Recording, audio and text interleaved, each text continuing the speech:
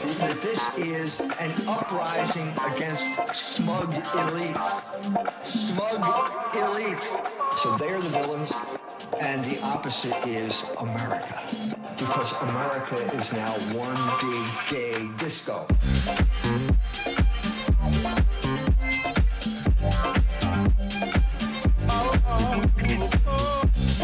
Yes, I am. That's not evil. Being hostile to all mankind and subversive is not evil. One big gay disco. Well, I have to say that because St. Paul said the Jews are enemies of the entire human race.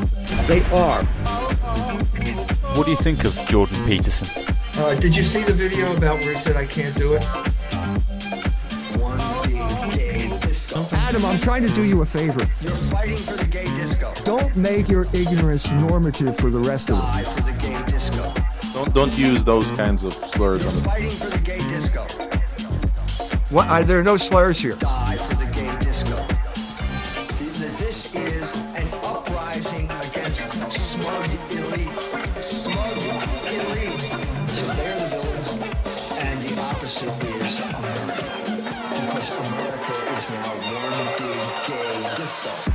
Definitely our most requested guest, Dr. E. Michael Jones, a man who needs no introduction. I mean, it is. That's what they pay the Rockefeller Foundation to do. You're not supposed to know what I just told you. One big gay disco. They didn't know about this. They didn't know what we know now. Is there any argument you can use to wake them up? Yeah, I think God had a plan for your life. Well, you'd be jerking off to every curvy piece of driftwood you saw at the beach. Fight the people who don't like disco. Maybe you would. And you're consistently refusing to talk about pornography. Pete Buttigieg seems to be the exhibit A of that process. Yes. Because you think that the anus is a sex organ, don't you, Pete? One big gay disco.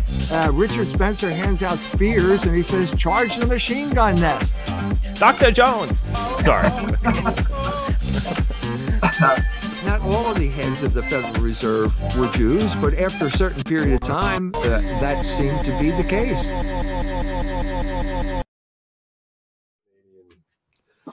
Hello, here we are in beautiful Grand Haven, Michigan. I think the dope state of Michigan, the dope state of America. I got high just crossing the border, so here I am. Great to be here. One of the great things about having this show is you have people who listen in, and they're really bright people who know a lot. And so last week, someone asked me a question about whether St. Paul knew Seneca. And I have no idea. So I just started chattering, off the top of my head and talked about Greek and Latin. And as a way, I just said, I don't know, but I didn't. Anyway, fortunately, someone was listening in who did know something about this, because there is apparently a whole tradition claiming that Seneca knew St. Paul. And not only that, but that they exchanged letters. So according to long tradition, an article I published, just printed out on the internet, according to long tradition, Seneca the Younger, born in 4 BC, 65 AD, died, allegedly wrote 8 letters to Paul the Apostle, and Paul wrote 6 letters to Seneca. As can be seen, the two men were contemporaries. The copies of Seneca, Paul's letters, now exist only in manuscript from the 800s. However, Tertullian, who lived from 160 to 220, does mention Seneca's letters to Paul and calls Seneca our own. And Jerome mentions the letters from Seneca to Paul, which were still extant in his day, and says that whoever the guy who's writing this says it's absolutely intriguing to think about this, because Seneca was the great philosopher, the tutor of Nero, and a man who had large influence in the ancient world at the same time that Paul did. But many modern scholars dismiss these letters as forgeries, and you can go back and forth on this thing. This is a good example of why this podcast is a good idea, because if no one had asked me the question, I would have known the answer. And the other thing is that we have people out there who do know the answer, and they contact me. So that's great. One of the reasons I like to do this thing, learn things that I don't know. But on the other hand, I am now getting emails from people who are questioning what I say based on artificial intelligence, ChatGPT. Okay. Now, wait a minute. I'm skeptical of artificial intelligence. I'm really skeptical. I've talked about this before. You know, I have a deep relationship with Siri, who tells me whether to make a right turn or a left turn when I'm going someplace where I don't know where I'm going. But when you get into something deeper than that, I'm skeptical. So I go on to Chat TV with the help of my faithful assistant, Mike, here. And I say, ask a question. Is sexual liberation a form of political control? Now, this shouldn't be controversial, right? I mean, I didn't say that word, that three-letter word that no one's allowed to say. I got this answer. The idea of sexual liberation is often associated with the freedom to express one's sexuality without shame or guilt. It has been part of many social and political movements aimed at promoting gender equality, LGBTQ rights, and reproductive rights. However, some people argue that the concept of sexual liberation can be used as a form of control. Some people, wait a minute, I know of one guy who wrote a book that said sexual liberation is political control. I happen to be that guy. If you're going to say some people, there's only one guy that you can use as a source, and that is me. And my name here is conspicuous by its absence. But be that as it may, the argument is that by promoting sexual liberation, the state or other institutions can encourage people to focus on their individual sexual desires and activities rather than on larger social or political issues. Okay, good. I'm glad you know. I'm not going to argue with if you're going to get it right. That's kind of getting it right. And then it goes on to say, however, it is important to note that this argument is controversial. Why is this controversial? I don't know. And there are many different perspectives on the concept of sexual liberation. Some people believe that sexual liberation is an essential component of individual freedom and that it can be a powerful force for positive change. So there was a little glimmer of truth in that statement, but we came around to basically a vindication of the conventional narrative. Does anyone seriously believe that a computer could come up with this type of information? Does anyone seriously believe that? Well, if there's still some people who seriously believe that, let's go on to the next entry that I got. This is ChatGPT DALL-E on Telegram. Same question: is sexual liberation a form of political control? This time, this is what I got. As an AI language model, I do not have personal beliefs or opinions. Oh, a model's talking to me. What kind of model is this? An AI language model? Am I supposed to believe that this is a real person talking to me? Anyway, this is how I'm addressed here. I do not have personal beliefs or opinions. This is like Hal in 2001. Goes on to say, whoever this lady or man is. However, sexual liberation is a movement that advocates for the freedom of individuals to express their sexuality without fear of repression or discrimination. It is not a form of control. It is not a form of political control, but rather a response to the historical oppression and marginalization of certain groups based on their sexual orientation or gender identity. The goal of sexual liberation is to promote equality and respect for all individuals, regardless of their sexual preferences or practice. Does anyone seriously believe that a computer can come up with a statement like this? What gender is this computer? Is this computer a sexually liberated computer? Is it a sexually liberated female computer or a sexually liberated male computer? This is obviously someone who has very strong opinions on what I said, just as I have very strong opinions on what I said as well. Can anybody believe that this is somehow neutral? Can anybody believe that this is artificial intelligence? This is some man or woman with an axe to grind who doesn't want anybody to know that I wrote a book which would question the conventional narrative. Is there any other explanation here? we can get to that soon because you will be able to chime in on this. Okay, so Mike persists. Some indication that someone's watching over you. So the first one is some people argue. Okay, there are two sides to the story. The first time we asked the question.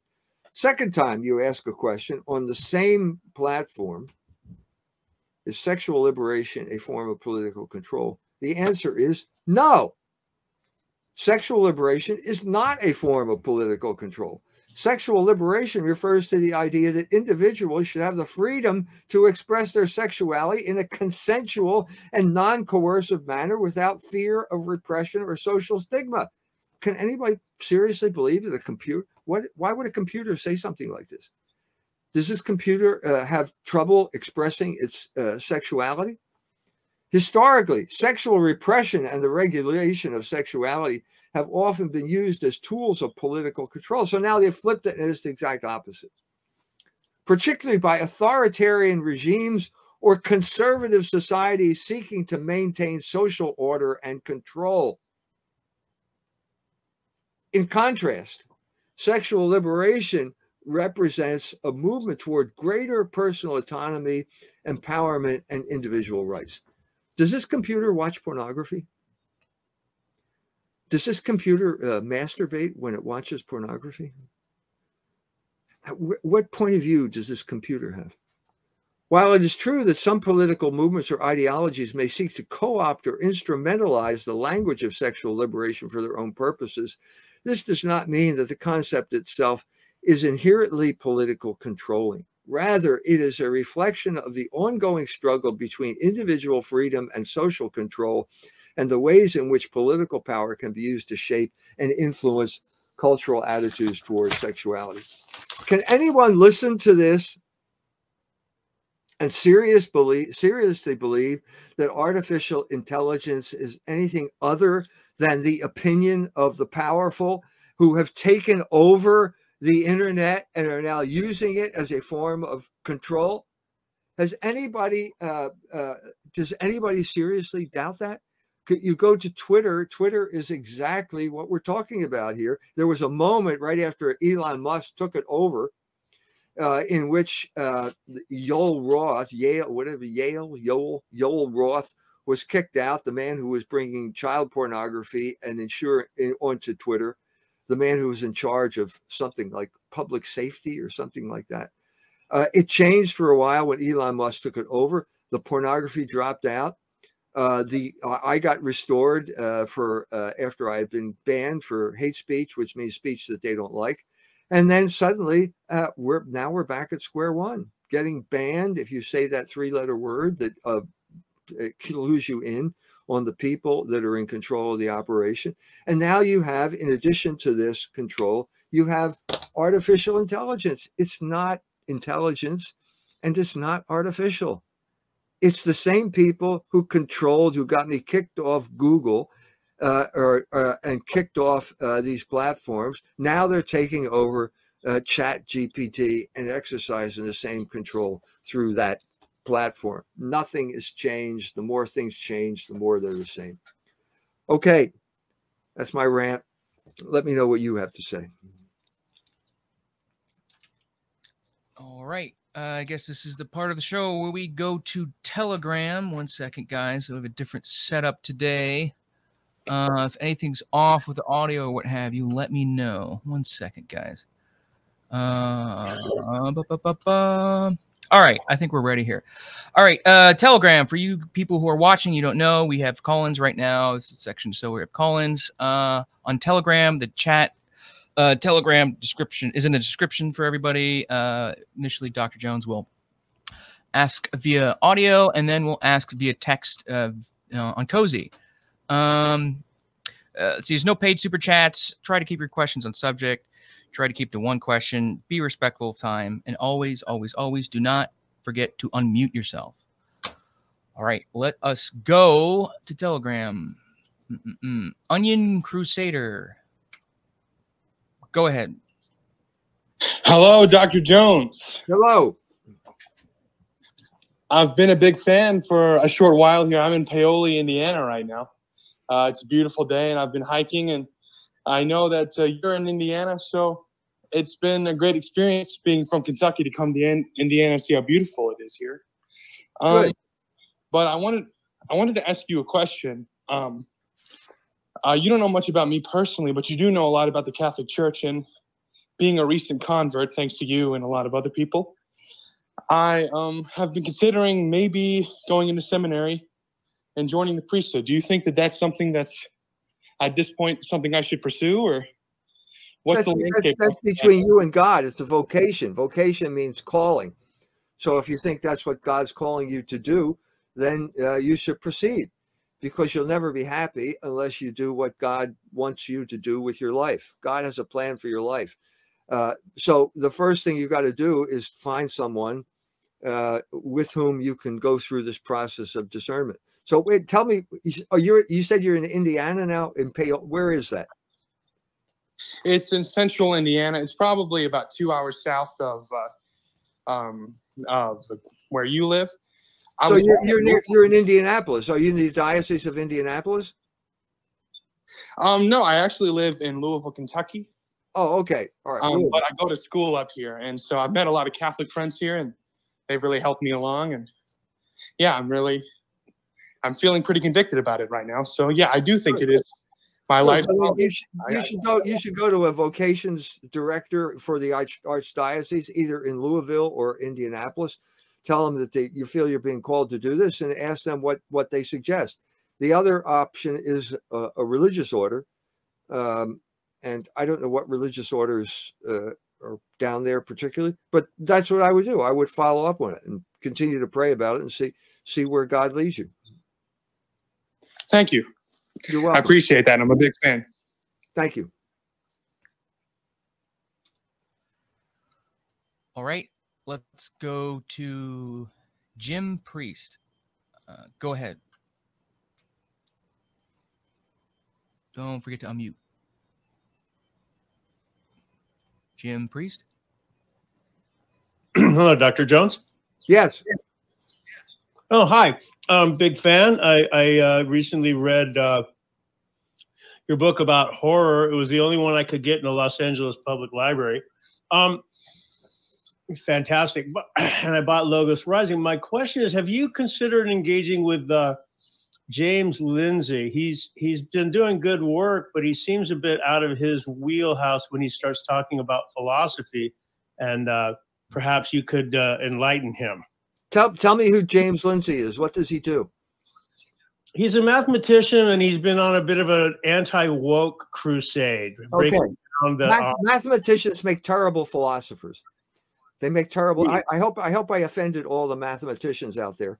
I happened to have flunked freshman algebra when I was in high school, but they make terrible philosophers because they're always they're not the same thing.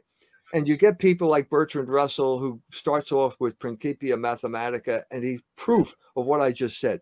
Terrible philosopher, terrible philosopher. So, but anyway, he's kind of taking on the whole, Marxist takeover of schools and whatnot. And he's done a great deal of research, and besides the fact that he mispronounces words, which is I don't understand. But not to get into a debate with him, but maybe you could engage with him, because, like I said, he seems to be fighting the good fight. But when he starts talking about Hegel and Kant, and he really doesn't seem to know what he's talking about. That's because he's a mathematician. Anyway, if you think it would be profitable, maybe we should. The question is, does he think it's profitable? If you think there could be a meeting in the minds, let me know, or tell him to get in contact with me. Very good. Thank you, sir. And thank you for good work. You're welcome. All right. Bye. Next, we have UNC. Go ahead. Hi, Dr. Jones. It's an honor to talk to you. Thank you. On the subject of the ChatGPT, the AI thing, I dropped a post that somebody had. I just forwarded it about. They gave it 25 books to read, and they saw a change in its whatever its ideology. And if it's really an AI, won't it go anti-Semitic? It depends on what book you give it. It will do what you tell it to do. It can't do anything other than what it is told to do. In order to prioritize, you have to have a sense of the good. Well, machines can't choose the good. Only the human mind can choose the good. But in order to prioritize, you have to have a sense that this is better than that. So if the machine cannot choose 25 books, you have to choose the 25 books. And if you put the Jewish revolutionary spirit in with those 25 books, the AI will become anti-Semitic, according to the ADL. That's precisely why you will never allow that computer to have that book. Now, I'm going to back off here a little. Mike continued to look into this, and he apparently came across my name. So apparently there is something out there that gives an honest analysis of what I wrote in Libido Dominandi. How did you find that, Mike?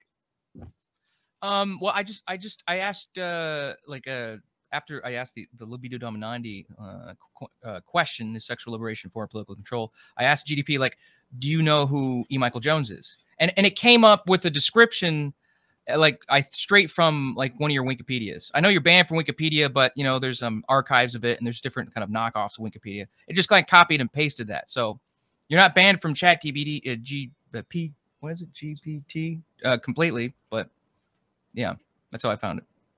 So you have to type in my name. Yeah. But the whole point of this, if you had typed in sexual liberation and political control, the computer should have given you my name. Because if you're going to say it's controversial or there are two sides of the story, then you have to cite my book, because my book is basically what the source of this idea. Insofar as this idea has gotten traction, it's pretty much because of my book. But the whole point of controlling the flow of information is to prevent people from doing that. That is precisely what's happening. Computers can't make choices like that. Computers can't prioritize. I told this, I had this debate with someone else. Computers can't prioritize. I said, because you have to choose the good in order to prioritize. You have to be able to say, that's better than that. A computer can't do that unless you program into it and say, this is what you prioritize.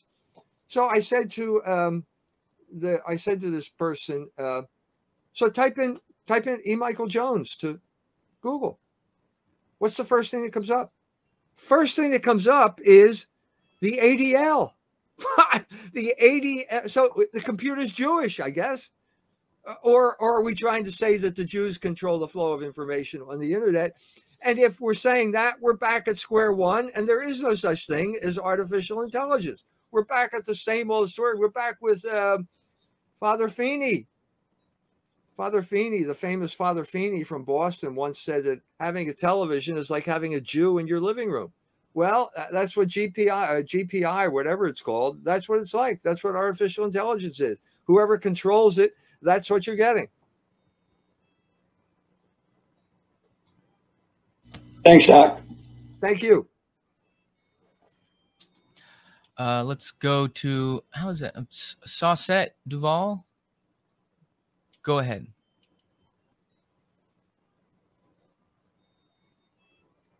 Duval?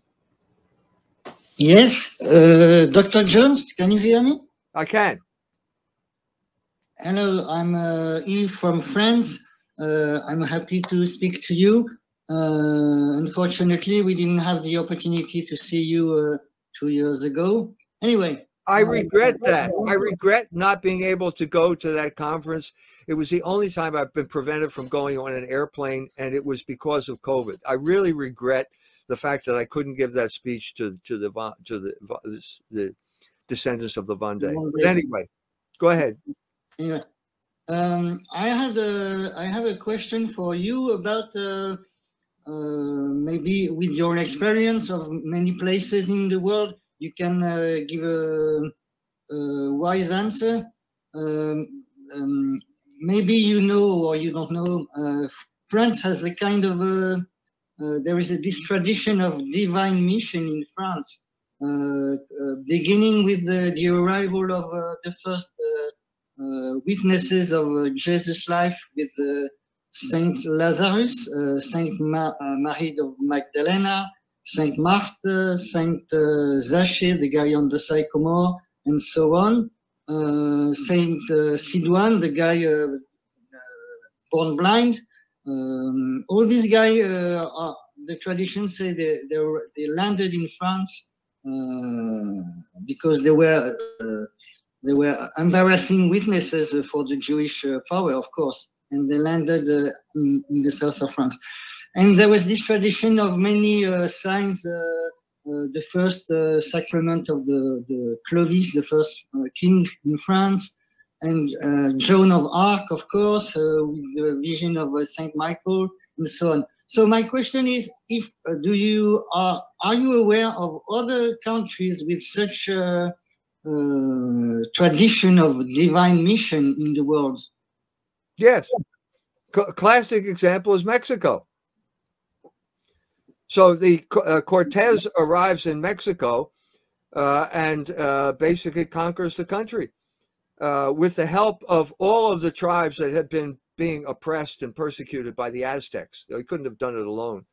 And so Cortez shows up with military power. You needed military power to break the power of the Aztecs, who were involved in human sacrifice. But they brought the Franciscans, and so they brought the faith along with them. Now, they struggled at the beginning. It really wasn't happening. And then suddenly Our Lady of Guadalupe appeared. Now, this is a supernatural occurrence that created the Mexican nation. The Mexican nation, they call themselves, Vasconcelos calls them the cosmic race. It became a mixture of the Hispanic culture, the Spanish conquistador, the Spanish Franciscans, all of those people, that culture coming together and intermarrying with the Indians, the native people, and you created the cosmic race. And so if you look, it's occurred to me, I was in Guadalajara. I'm at church and I'm trying to think about what am I going to say here. And I look up and there is the picture of Our Lady of Guadalupe. She created the Mexican nation. She's a mestiza. She looks like the cosmic race. So you can't have a history of Mexico unless you bring this supernatural element into play. It created the Mexican race. Now, what happened in Mexico is very similar to what happened in France. You had the French Revolution, which is basically a repudiation of all of the Catholic roots of France, the persecution of the church, and then later you had the Masonic Revolution that took over the Mexican government and imposed a completely totalitarian state on the Mexicans. And I was there. The people who invited me to speak in Guadalajara were the descendants of the Cristeros, the people who were persecuted by the Plutarco Calles when he was running the country. It was a mecca for every revolutionary in the world, including Trotsky, who ended up in Mexico and was murdered in Mexico in 1940. So you've got basically very similar. You have supernatural origins and then a coup d'etat that basically takes over your country and imposes an atheistic revolution. Same thing happened in Russia. It was a Jewish coup d'etat. Same thing. Now we have Robert F. Kennedy Jr. Running for president in the United States, and he's saying it was a coup d'etat that was responsible for the death of his father and his uncle. That's the way. I hope that answered your question. Yes, thanks you for this element, and I wish we can see you in France maybe for the second edition of your book. I hope so. I would love to come. I spent that entire summer practicing my French so that I could give the talk in French, and they wouldn't let me on the airplane. So tell them I want to come back. I had the dire mission to replace you. It was not easy, of course. Thank you, Dr. Jones, and hope to see you one day. Thank Bye-bye. you. Thank you. Next, we're going for AA. Go ahead. Hi, Dr. Jones. How you doing? Good. Hello? Hello? Hello? Can you hear Dr. Jones, AA? I can't hear anything. Let's see. He seemed to have dropped. It might be on his end. All right, let's go to somebody else. Amy Smith, go ahead. Hi, Dr. Jones. Hello. Good to hear from you as always. I'm wondering what you think about mega monopoly, like consolidation. So with things like ChatGPT, it's going to further facilitate the centralization of control of knowledge, like Wikipedia does, like all these social media platforms. And then, we had the robber baron period and sort of a pushback on that to break up monopolies, but now they're kind of global. So what vision or what do you see the best way to try to articulate a movement to stand up to that looks like? I don't know. Thank you. Thank you. We have to be able to talk to each other, and we have to be able to control our narrative and not let it be taken over by their narrative. This is exactly what this thing is doing here. It's hijacking our narrative. That's my narrative. Sexual liberation in form of political control. I'm the guy who wrote the book, and now ChatGPT, artificial intelligence, has been set out by the people who want to turn us all into slaves. And the first way they do that is by depriving you of your identity and your ability to have your own narrative. That's why these podcasts are important, but that's why the books are important. It's a book. It was a book. It's only in books that you can find ideas that are this sophisticated. That's why I write books. There are people out there who blog 5 hours a day, 7 days a week. It's not a good idea because you're not doing the research. You have to back off for a little bit, do a little research so you have something important to say. Otherwise, you're going to succumb to the narrative too. It's not easy because there's always going to be the other side of the street, and you're going to you got this error in front of you and you keep backing away from it and you back into another error because you're not smart enough to maintain your own narrative and you get gobbled up by artificial intelligence. So this is important. We have to we can't become victims of identity theft, which is one of the biggest problems in the world right now because the oligarchs are determined to push. This is the big push. They're going to take control of everything. And they're going to extinguish nations, and there's nothing but isolated, rootless slaves left to do their bidding, whatever that is. So it's important to stay in contact. Thank you. Thank you. Okay, next we'll go for Quentin Hessler. Hessler. Go ahead. Hi, Dr. Jones. How are you? Good. How are you? I'm wonderful.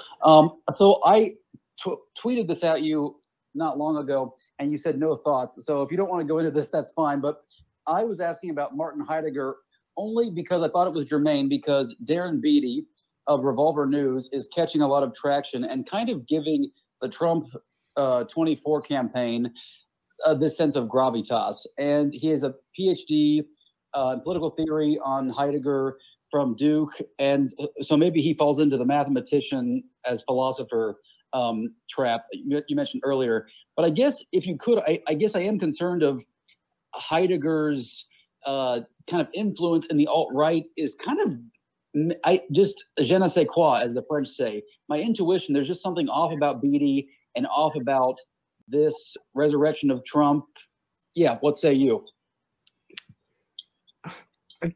Look, I've sort of dealt off and on with Heidegger ever since my undergraduate days. He's notoriously difficult to understand. There's parodies of him in German that you can read. He became involved with the Nazis and was taboo for a while. I think it was Sartre who deliberately went to Heidegger after the war to rehabilitate his philosophy, the same way that the Jew Kaufman from Princeton rehabilitated Nietzsche after the war because he would fall. He was obviously responsible for Nazism in some sense or other. And these were both guys who were rehabilitated because they were basically propagandists for some sort of atheism or will-based ideology. So so when it came to writing Logos Rising, I didn't include him because I don't see him as part of the tradition of Logos. I'm saying that it came over here, that the vehicle for Logos in human history was the revival of Thomism and not nihilism, not the nihilism that spread or the materialism that spread throughout Germany after the death of Hegel. And I include Heidegger in that. I'm saying that it came over here when people like Maritain and Gilles Salles came over here and tried. America had its chance. They tried to, Mortimer Adler, the Jewish Thomist at the University of Chicago, tried to hire Jacques Maritain, and he didn't succeed because the Americans, John Dewey and all that crowd, didn't want that was anti-Catholic. That's what happened. It's a tragedy, but that's what happened. So I've never dealt with Heidegger because I don't think he's moves the tradition of Logos forward. I think it's the opposite, in the same way that Nietzsche is the opposite. Thank you so much. You're welcome. All right, next we'll try. Did AA go anywhere? AA, I want you to give it another shot if you happen to pop up. I wanted to ask you that question. Let's go for right now. Let's go for Sneed Feed. Go ahead. Hey, Dr. Jones. I was just wondering if you have seen this 1968 article about who killed Robert Kennedy by an AP writer called Jack Schreibman. It's called Who is Sirhan Sirhan? Accused assassin of Senator Robert Kennedy described as a gentleman who could hate.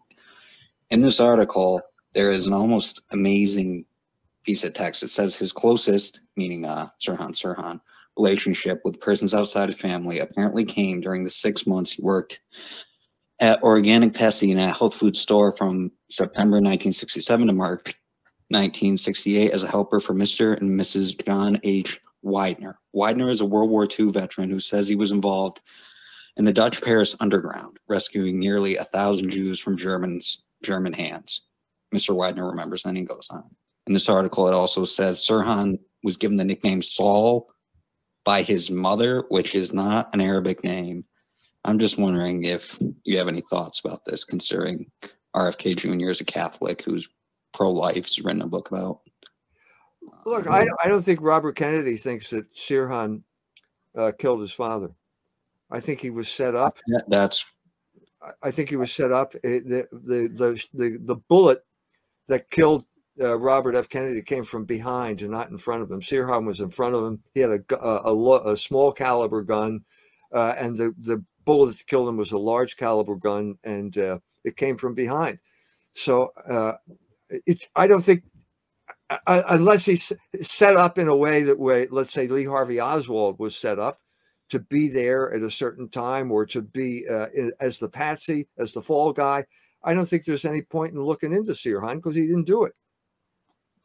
But I mean, in this case, they're almost like bragging about it in the paper afterwards. I mean, this article is so bragging. What that they set him up, or that he actually killed him? That he actually killed him. I mean, no, I don't believe it. I'm not. I don't think Robert Kennedy Jr. believes it either. I just don't think that's not how he got killed. All right. Thank you. You're welcome. All right. Next we have Gibbons Burke. Go ahead. Don't forget to mute. Gibbons, unmute. Going once. Gibbons Burke. No. All right. Maybe later. Let's go to let's see. Michael Mazarak. Go ahead. Michael.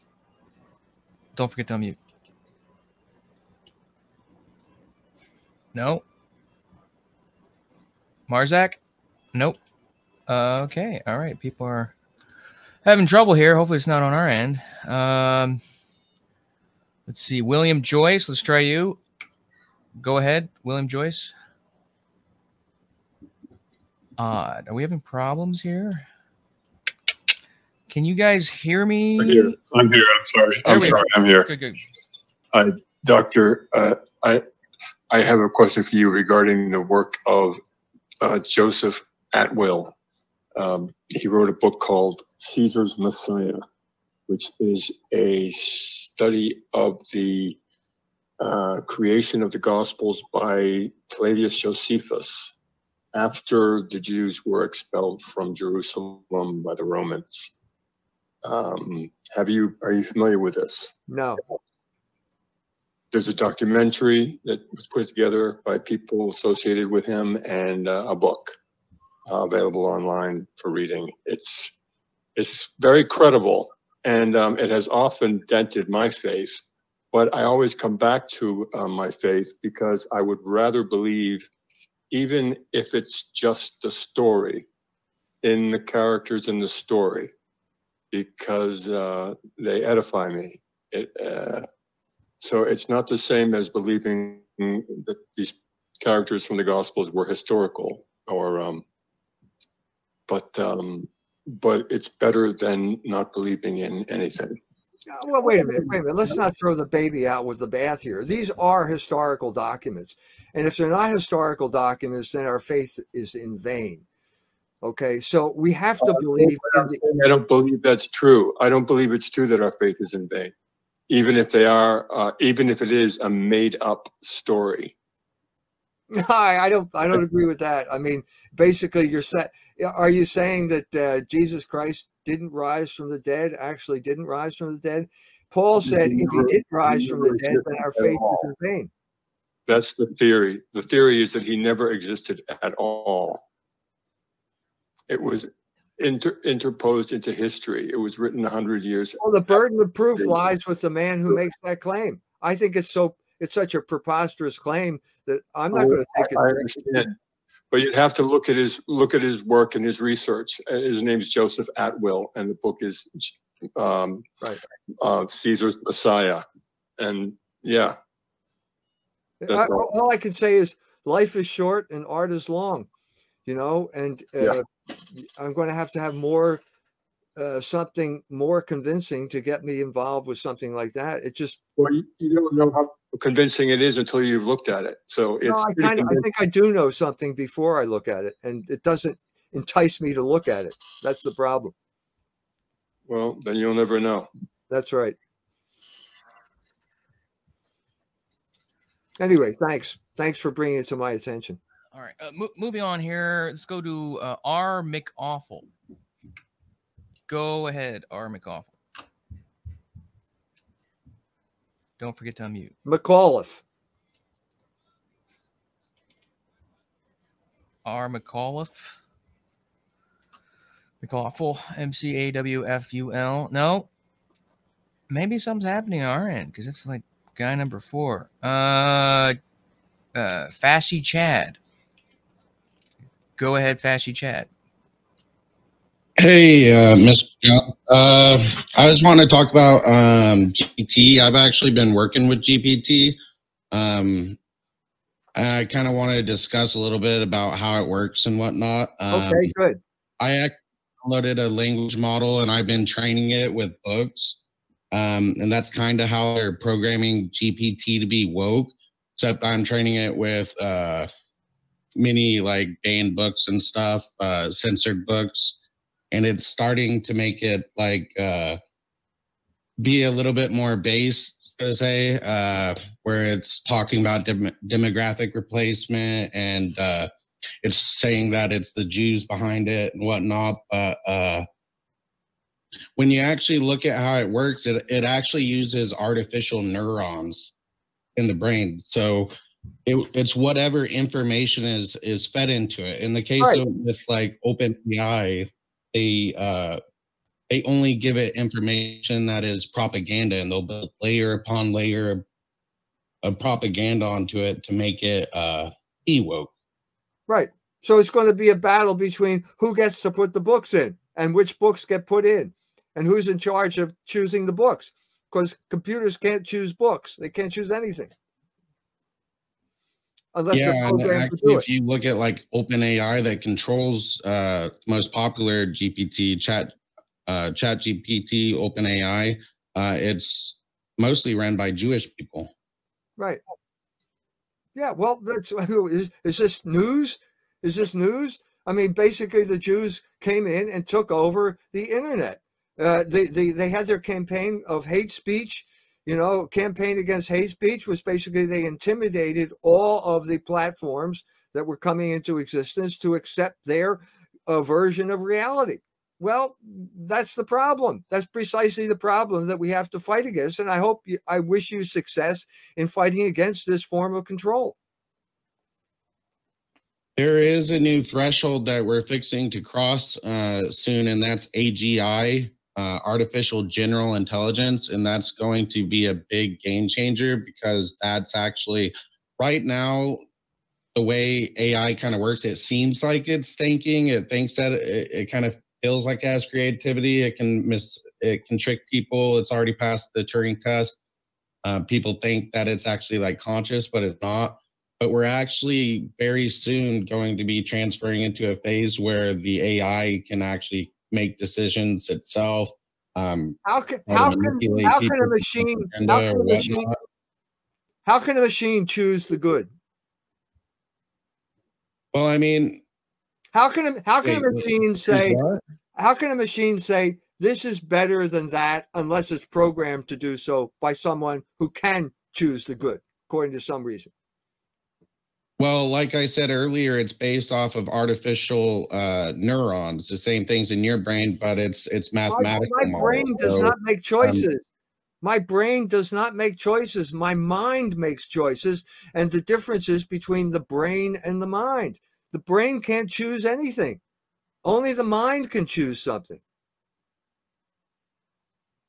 Well, neurons can't make choices. Origins of consciousness. Neurons can't make choices. Anyways, neurons are great for recognizing patterns. So it can kind of sift through information after AGI and determine like what's fake and what's real to a degree. And it's only going to get more and more stronger in that area of it being able to sift it through information and come up with unique thoughts. Right now, it's not able to produce unique thoughts, creativity. That's unique to us at this point, but we're going through a transitory phase where it will be able to produce unique thoughts, unique ideas that's never been created before. Well, I've already expressed my skepticism here. I mean, if you want to, it's like, is there a mountain of gold? So you can take an idea that's gold, and you can take the idea of the mountain and you can put them together, and you got something unique called a mountain of gold. But I don't see any way to get around the problems that I've already articulated. In order to prioritize, the machine has to understand what is good. It can't do this because only the mind can judge what is good. Neurons can't make judgments. Neurons, or the brain, is the precondition. It's the necessary but not sufficient condition for thought. Thought and the brain are two different things. The mind and the brain are two different things. And the mind has the ability to choose and the brain doesn't. And so if the computer is the brain, it can't choose. It can't do this type of thing unless it's programmed to do it. You'll never get around this. I don't care how powerful the computer is, it'll never get around that problem. Well, isn't that the problem with Western society at this point? People think that they're doing something ethically good, but they're actually driving themselves right up against a brick wall. They're driving themselves into slavery ultimately. Right. Right. We live in a society. They've been programmed since birth. We live in a society that is at war with the moral law, because the moral law is the only thing that guarantees you for the freedom to act, because you're a rational creature and morality is practical reason. And so the people who control the culture understand that in order to prevent this, they have to enslave you and short circuit your ability to think properly. And that's why we have pornography on the internet. And that's why Michigan just legalized dope. It's all forms of control by people who don't want you to be rational or independent or free, and don't want any government that is based on the moral law. It's that simple. It's all a form of control. Read my article on Michigan, dope in Michigan. It's in this month's issue of Culture World. April month, April. I keep thinking it's April. It's not April anymore. Anyway, thank you. All right. Yep. I'll pass the mic. All right, Dr. Jones, about 10 till. Do you mind if we start the questions via Cozy? Go ahead. Read me the questions. All right. Let me scroll through here, see what we got. Dr. Jones, do you know anything about quantum computers? No. All right. That was the first quick one there. Let's see. From WK Worldwide. Question. Did EMJ reference, quote, Debating the Holocaust, quote, by Thomas Dalton when writing his new book? Yes. Can you go into that a little bit? No. Oh, okay. We'll go into it when the book comes out. Fair enough. There we are. From SS Tiger. Question. Dr. Jones, would your team be able to facilitate EMJ book clubs? Yes. All yes, right. we can do that. No problem. I would be, if you want to get a local group of people together and you read a book, I can be there to talk to you, to just help discuss it in person if you got enough people, or if on the internet, or anyway. Yes, I'd be happy to facilitate this. You just contact me at jones@culturewars.com. There we are. From Walk Art. What are your thoughts on Kennedy's position on climate? He said he'd want all climate denies dead. What is it? All climate detainees dead? I think deniers are there. Deniers dead. I think it's a completely bogus issue. And even if it's not, the people who are claiming to solve the problem are going to make the problem worse. I think that Robert F. Kennedy has a unique position. He can come into this debate and say, someone killed my father, someone killed my uncle. This was a coup d'etat, part of a coup d'etat that took over this country and changed it so that my father and uncle would not recognize the place that we're existing today. And I am going to feel drawn, because of my bonds to them, to bring order, to honor my relatives, my forebears, by overturning that coup d'etat and restoring the order that we had when they were president and attorney general. I think that's a strong suit. I think it'd be a mistake if he tried to hang his whole candidacy on climate change. From the Yikes Department, Dr. Jones, what do you perceive to be the long-term consequences of manipulated AI programs on cultural/social attitudes? Yeah, that's exactly what we talked today. So ultimately, as I said, it's just a form of censorship. That's all.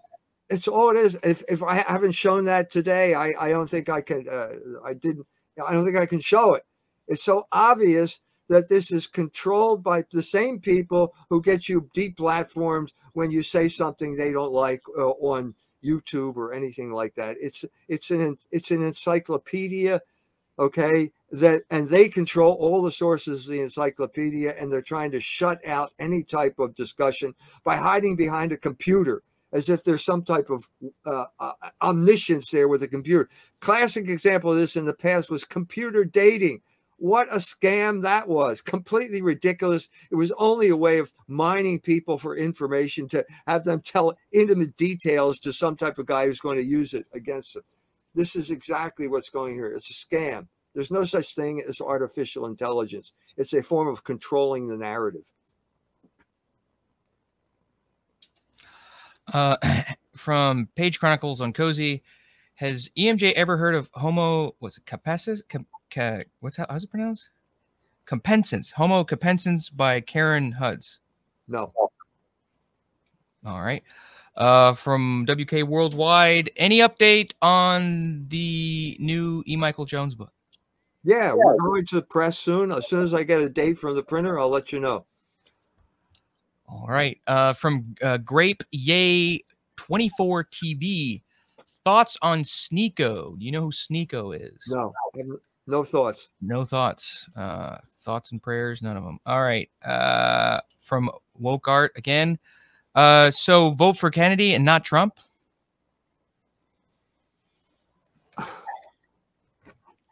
Look, the day after Kennedy announced his nomination, not the nomination, announced his candidacy, Good Morning America says, it's going to be Trump and Biden again.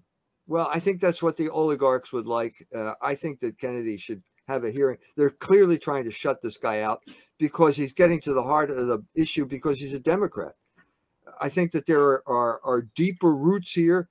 They used to say that you're baptized a Catholic, but born a Democrat. I think that there is that Catholic element at the bottom of Robert Kennedy's sense of his mission in life. And I think it needs to be reactivated. He needs to reactivate the Catholic electorate, which is always the swing vote in elections in America. So my feeling is that we'll see. We'll see. What can I tell you? All right. From a user on Cozy, can EMJ comment on Derrida's speech related to the destruction of the temple? Whose speech? Derrida's. Oh, I don't think. I think this is part of the book. This is part of what. It's in my book. It's in my book Logos Rising. It's a part in Derrida's. I think it's of grammatology, where he starts talking about the moment when everything became discourse. And I think what he's making a reference to there. Derrida was a Jew. He came from, I think, rabbis in his family. But I think he's making a cryptic reference to the destruction of the temple. His book is an attack on Logos. I think what happened here what he's saying is that once the temple is destroyed, the Mosaic covenant is destroyed, and everything became discourse because you had no sacrifice anymore. And so you ended up with the Talmud, which is endless debate and never getting to the heart of the matter. So it's like the onion. It's like peeling the onion. The Talmud's the onion. It's layer upon layer upon layer. And then you get to the beginning and there's nothing there. There's no Logos there at the beginning because it's an attack on Logos. I think that's what we're referring to here. From Armic Awful again. Let's see. Question. In order to possibly win the Democratic nomination, would you be okay if RFK said in response to an abortion question, quote, I am a Catholic and personally opposed to abortion, but I respect the Dobbs decision as the law of the land. Next question. End quote. No, I don't think that's going to do it. I mean, I think that basically the Jesuits went to his Uncle Teddy and came up with this personally opposed but type of thing that the shelf life is over on that. It's just we're in a new era because of Roe being overturned. We're in a new era because the Jews have all announced that abortion is a fundamental Jewish value. I think that Kennedy's going to have to come around and take a stand on the issue that will basically preclude any type of possibility of getting the nomination. I don't know whether that's possible or not. I mean, if Donald Trump can not only get the Republican nomination, but win the election, then I think anything is possible in American politics during this part of time. And I think if Robert Kennedy is serious about this thing, he should look at abortion from a medical perspective. He's made a name for himself as an honest guy when it comes to medicine, vaccine, COVID, all this type of stuff. And if he wants to approach abortion, then he should approach it that way as well. All right. From Telegram, we have a question. EMJ's thoughts on Freud's work, Moses and monotheism. Yeah, he wrote this book and said that Moses was an Egyptian, and then he tried to become the anthropologist. And Wilhelm Schmidt basically tore him to pieces in a review, exposed him for the fraud that he is. And Freud never forgave the guy. I mean, people will be reading Freud, and all of a sudden there'll be this diatribe against Wilhelm Schmidt. Nobody knows who he is. He was a divine word priest who was an anthropologist, who did books on Melanesia and Polynesia, and he exposed Freud for the imposter that he was. One more question. Let's see, where was it? It was pretty good. From, let's see, from a user on Cozy. There it is. Because most of academia has been antichrist / Jewish for a while, how can one judge the credibility of a book source? Book or source? You have to judge the statement itself. The statement itself, does it correspond to reality or not? And then if you have suspicions, then I would tell you to look at the source, because you have two alternatives in life. You can subordinate your desires to the truth, or you can subordinate the truth to your desires. And there are lots of people who subordinate the truth to their desires, and it eventually comes out.